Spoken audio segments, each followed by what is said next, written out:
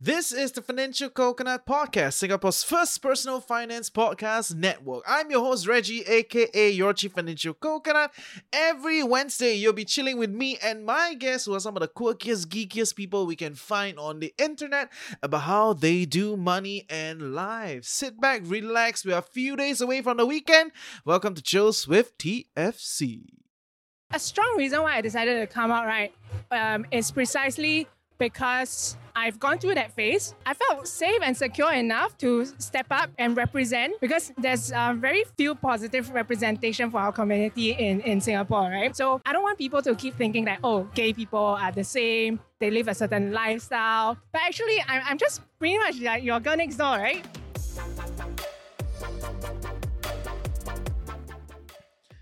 Hey Coconuts, today we are live at Pink Dot. Yes, Pink Dot 15. We are over there to talk to some of the community members to kind of find out what are the financial challenges that the LGBTQ community struggles with in Singapore. And we recorded live at a place. It was so cool. So many things happening, but it affects a bit of our audio quality lah. So don't mind today's episode. It's not in the pink of its audio quality, but there are a lot of insights, and I was very happy to be doing this with Elias, editor-in-chief at Rise Media, together with William and Jiepin, both financial consultants with Prident. I think they are Singapore's first LGBTQ focused financial consultancy group. So this is Chills with TFC.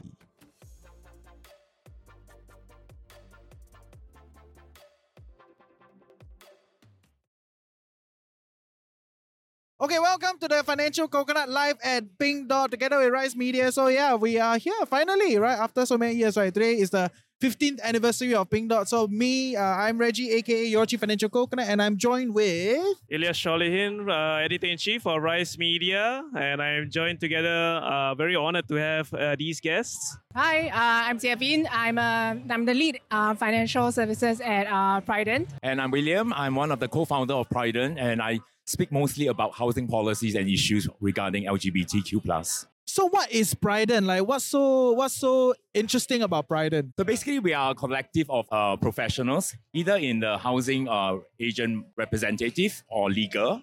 And also some of us are actually financial advisors. We came together kind of about 2 years ago during the COVID period, because we are kind of thinking about, what are the things that we can do to serve the community. And we realized that in the market right now, during that period of time, there wasn't a lot of information and resources given to the queer community in educating them about financial issues, about battling themselves and becoming more financially independent. And together with that comes with issues like, buying housing, your insurance planning, your investment, and even your estate planning issues. So those are the things that brought us together when we formed Prident. Okay, fair. Yeah. So fundamentally, you assume that there is a difference between the heteronormative couple and LGBTQ community, right? In terms of the way of life, the planning that needs to go involved in it, and definitely the whole spiel around it, right? So yeah, and unfortunately, the answer is yes. I'll say that our society here in Singapore is structured in a way that kind of put us in a disadvantaged position. Even until just last year, just being gay itself is illegal, right? So yeah, definitely it's different.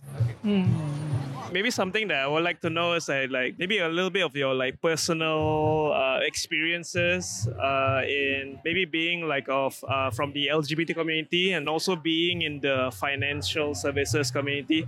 Are there any personal experiences that kind of push you into we should do something, that kind of stuff? Yeah. I think basically for myself, speaking as a gay person myself, currently I'm already near 50 years old. No lah, 35 so I have already passed through a couple of property cycles. Don't like that. I can do. Okay, yeah. You're very nice. Okay, thank you. Yeah. So when I was 35 years old, just like any other Singaporeans, right? The hurdle for us is to cross the first 35 years old before you can buy your first HDB flat. Because not a lot of people are able to afford to buy a private property, to be honest, especially in today's environment. So when I was trying to buy my first flat, I didn't have all this advice given to me. So I made mistakes during that time.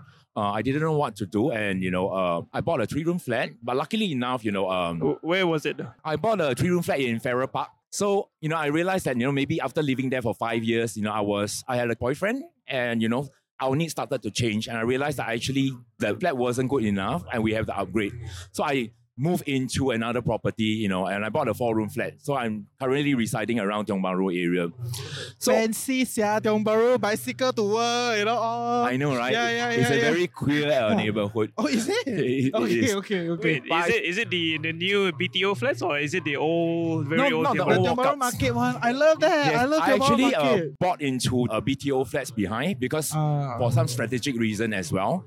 But I think these are things that I learned along the way. And when I started, doing Prident, I started penning down all these thoughts and things that I learned, because before that I wasn't a real estate agent, but I learned along the way and start putting together a lot of all these formulas and strategies together to help the queer communities.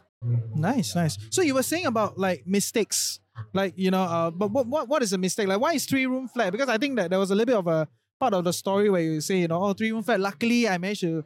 Blah, Yeah, blah, I but think why is the that a thing is mistake? not just mistake, but also the challenges that we have as queer people trying to buy a property. Because a lot of people will just think that, okay, you just buy a flat, coming into a flat and think that is a forever home. And I meet a lot of LGBT youngsters these days telling me that, I want to buy a flat. And when I bought a flat, I thought this is going to be my forever home as well. But it's only, a couple of years down the road, you realize that your financial situation change, your career and lifestyle changes. You realize that you actually need to progress. You can't just think that, buying a flat at 35 years is going to last you until you pass away. It's a good 50 or 60 years away from you. But that is not unique to LGBTQ community, right? Like, I think even the heteronormative couple also have this, like, let's just get a flat forever home. This idea, right? It's not unique in that But sense, right? I think they have a lot more when it comes to Estate, hetero, is it? yeah, Estate. with a hetero couple, there's a lot more life planning ahead. For a LGBT person, we just live our life. We don't have very clear milestones in life. And I think JP will agree with me. There is clear milestones in life. You have married, you have children. A lot of people move houses because of children. They need to get near to a primary school for children. They move. They will think about structuring their property in such a way that they buy 2 property later on in life. But for a lot of queer people, they just think, okay, I just need a flat, what? But That's they why don't I know like how Tiong to Bahru, make right? their flat work for them. I think the purpose is probably different. As with like every individual, it'll be quite different. But I think for the LGBTQ plus community, right? Like when William spoke about milestones, I think the milestones that we go through compared to a heteronormative person is really very different. I'd say like probably like a gay person in Singapore, I probably spend a good 10 years of my life like struggling with my own sexuality. So that's like a milestone that I have to go through that like a straight person doesn't have to go through. Like when do I come out to my parents? Who do I come out to at work with my friends? I have to selectively like do this. It was kind of like a process for me. A strong reason why I decided to come out, right, is precisely because I've gone through that phase. I felt safe and secure enough to step up and represent, because there's very few positive representation for our community in Singapore, right? So I don't want people to keep thinking that, gay people are the same, they live a certain lifestyle. But actually, I'm just pretty much like your girl next door, right? Yeah, so for me, I recognize that I have that privilege where, my friends are acceptive, but I'm self-employed. So my work, it doesn't really have that glass ceiling. If I get to emphasize, actually, it was a bit of a conscious choice to go self-employed, right? Rather than have a boss. And then with my parents, eventually I came out to them. They were disappointed at the beginning. In fact, my mom told me that, don't live together with us, with your partner, because my partner is foreigner. But I felt safe enough and secure enough to, be there to represent the community. And because of my work, the best angle that I can come in is to, share what I know from my work, like how to plan properly financially as an LGBTQ plus person. Because unfortunately, like such information is not readily available. I have to thank William for setting up Prident, because it gave a perfect platform for LGBTQ plus individuals to access, so then they can get more information on, how to navigate life, at the very least in the financial aspect, which I think in the context of Singapore, I'm sorry, because there's that whole intersectionality thing, right?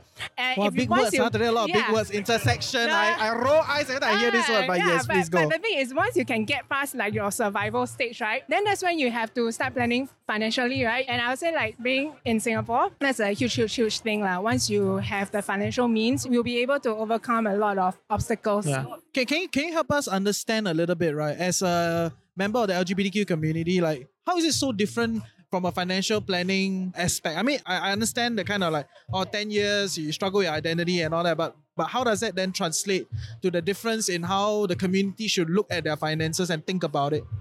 How are the milestones different then? Oh, the very first thing is that what are the milestones in life, right? For me, it's a very conscious decision. You know what I want to achieve in life. And then typically we look at, okay, what we want to do. Maybe if we have a partner, then what do we want to plan with our partners?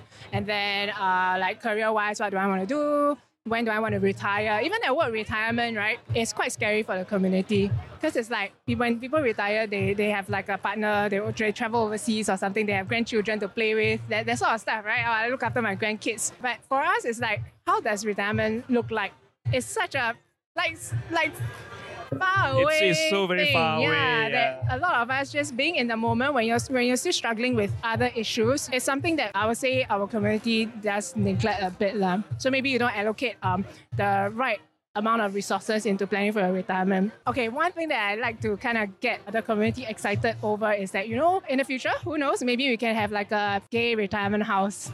You know, if you're alone by yourself you can work towards that, right? There's still something to look forward to, save up for, rather than just, you know, not knowing what's going to happen in the future. So that's one thing. And then along the way, having children, that's a very conscious thing to decide. Like, it's very purposeful. Unfortunately, because of the change in adoption laws, right, it will probably be very difficult for two men to have children. Yeah, because they can only adopt. With the changes in the Adoption Act. What has changed actually? Can you share with us? So basically, they explicitly said that only straight couples can adopt. So if you're like same-sex couple, right, you cannot adopt. And then as an individual, although men as a single person can adopt, they can only adopt girls. But then now they tightened the act to say that, okay, before you can even adopt, right, they're gonna like do like a thorough check to make sure that this person is fit to be a parent to their child. So of course, in a way, right, it's a bit subjective whether you're a fit parent or not. So that already makes it a lot more difficult for like a single male person to adopt a child. Maybe I want to speak a little bit because Rise Media actually did a story on the story of Collie and Ching. So these are two lesbian couple who was trying to like raise a family in Singapore. And it kind of like goes against like whatever society thinks of like gay couples in Singapore, right? Like they ruin families and all that. But here are these two like gorgeous women trying to like raise like a family in Singapore with like biological child and everything. But the thing is, the system is just not really like allowing that for them to have like that nice family, and they are just like not very flexible on the family unit kind of things. So the thing I guess I wanted to ask is like, whether like on the housing part, does it really affect like a lot of the LGBT community in terms of like trying to raise a family on maybe under the personal savings kind of side? Because from what we've interviewed with like Ching, is like because they have the privilege to actually like raise a family in Singapore, because both of them are kind of like having a good independent career in Singapore. Does this kind of like change the dynamics for like the other lower income groups, that kind of stuff? Yeah. I think the very first thing, right, is once you have the child is going to be an illegitimate child. So the very first step is you need to adopt your own child, your own biological child. This is IVF, the whole surrogacy, how IVF thing, is that? Yeah, okay, correct. okay. So yeah, even though basically the child went through your birth canal, you still have to adopt your own child. Yeah, that's already one thing that straight people don't have to do, right? I mean, like, unless it's a unique situation, but yeah, typically straight people don't have to adopt their own child. And because of the adoption laws in place, only one parent will be recognized as the legal guardian of the child, and which means that the other parent will have no legal rights to the kid. So, but the most immediate problem would be that you're basically raising the child in the eyes of the law, right, as a single parent. And then as a single parent, you know how there are less reliefs and rebates available. So that's already one huge disadvantage, right? And then you also have to worry about, oh, what if one day I pass away, or if both me and my partner pass away, then what's going to happen to the child? And the other parent not having any legal rights to the kid means that if, let's say, I'm the biological mother, right, I adopted the child, I pass away, if I don't leave any instructions behind, right, then basically my partner and my child, they don't have any legal ties at all, and my partner cannot look after my child. So those things need to be stated in a will, like who's going to be the legal guardian of my child and all that. Fair. So some practicalities involved. Yeah, I get it. So correct. that's when a lot of the will planning comes in, as a protection on the situation, because there's no structural legal rights to pass down that kind of thing, right? Which is a very normative. Thinking, idea. William, have you seen like any of these cases before? In terms of couples trying to raise a family, I think when it comes to property wise, less so much so if you're in a private property segment, because private is really free for all. You can do a 3, lot 4, of 5, different 6 things. people can own one house together, right? Yes. But there's technically a formula how to do it. Okay. But all in all, the relationship wise, you don't have to prove so much things. But when you come to buying an HDB or forming a family unit, the housing policy in Singapore is very, very strict, right? There's just only a couple of schemes that you can apply a property together. So I think for family unit, they have a public scheme where a parent can buy a property together with child's name. But if the child is not, legalized, I don't know how they're going to actually acknowledge that relationship. The other way obviously will be a fiancé scheme where a straight couple go ROM, they can buy a property together and they enjoy a whole stream of grants. But when it comes to single or LGBT people, the scheme is very strict. It's basically a single scheme or a joint single scheme.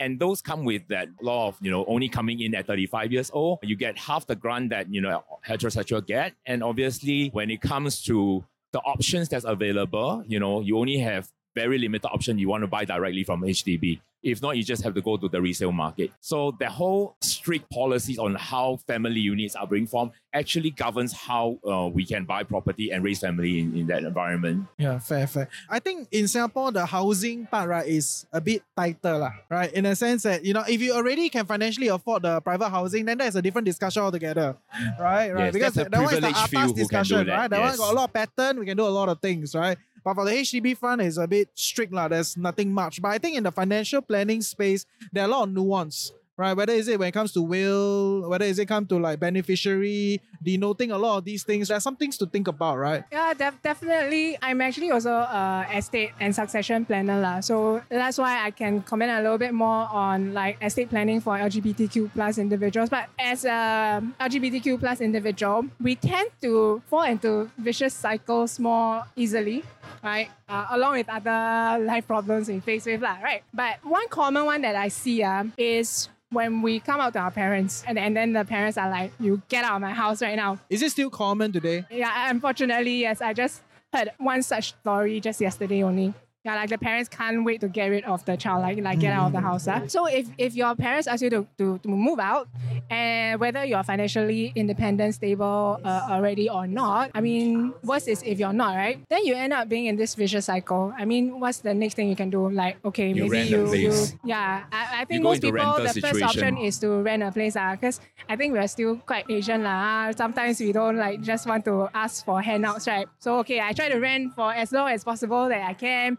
But then it means that the money that you put into your rental, it is into the down payment for your property. So then private housing is basically kind of like, you just threw that out the window because all your down payment that could potentially go into buying a private property such that you have a property that you can call your own before age 35, that's not a feasible solution anymore. So then you just keep renting, and then at some point you're going to realize that your dream of owning a property just gets further and further away from you. You feel that, so someone's, I guess, like financial goals, like you can't really like reach it if you are forced to like rent like from the early age when you come out from with parents and all that. Yeah. For sure. It definitely makes it more challenging. One important question is about family planning, right? Is the whole idea that like what you were talking about, like the whole adopting everything. Actually, I'm quite curious, like what's the cost of it? How much does it cost to actually get it done from like start to end? Start to hell. Yeah, like from the idea and then all the way, the testing, treatment, everything. Do you have a number that people can think about? It's very expensive. Yeah, that's why I want to know, like, what's the number? Like, how much does it cost to have a kid? Well, maybe not. She hasn't gone through it herself yet. No. Because I have parents who tell me that, the kid, if they want to go to uni or whatever, they just go and loan from the bank. And then I also have parents who set aside like $500,000 just for one kid to go overseas to study. So that's why I say that, okay, that figure can vary quite a bit. But I'll say like, probably if you want to raise a kid like comfortably, maybe I just go by like can I just go by like a joint income kind of thing? Yeah, go I for think it. it's comfortably, right? I think around 15K joint income per month month, will be like a comfortable amount to raise a kid in Singapore. But actually getting the kid, Actually getting the kid, that idea itself, to the kid popping out in front of you, how much will that cost? Yeah, so if you want to go through that cycle itself, Yes. right? Like one IVF cycle, right, is already about $20,000. 20,000. Yeah, and there's no guarantee that you will. Okay. Yeah, it will be successful. Okay. So that's only the IVF portion. Yes, correct. Okay, So yeah. if you add everything up, yes. That's why, for me, right, if a same-sex couple decides to have a child, it is very purposeful. It is very conscious. Like, why would I go through all that to like give birth to this baby and then not take good care of it and not want the best for the child?